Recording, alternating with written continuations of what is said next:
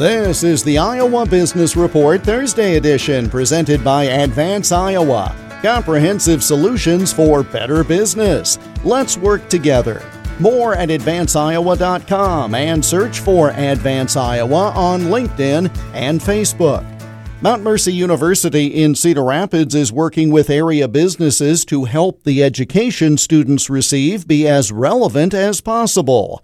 Dr. Todd Olson is president of Mount Mercy University. We have strong and growing relationships with key local employers in a variety of sectors. We have great partnerships both with Mercy Medical Center and Unity Point St. Luke's that provide powerful incentives for our students. And we continue listening to what local employers need. Once I arrived, I started a President's Advisory Council. I bring together more than 20 local CEOs and nonprofit leaders. The last 3 degrees we created were based directly on feedback from that group from other employers. Masters in Supply Chain Management, responding to those needs from that big logistics sector here in Cedar Rapids. A new Master of Science in Education, based on hearing from local principals and superintendents they needed a stronger pipeline of principals. And finally, at the undergrad level, a new bachelor's degree in data science, based on what we heard from key local employers such as CRST. They helped us move forward in this with some generosity. We heard from other key local employers as well.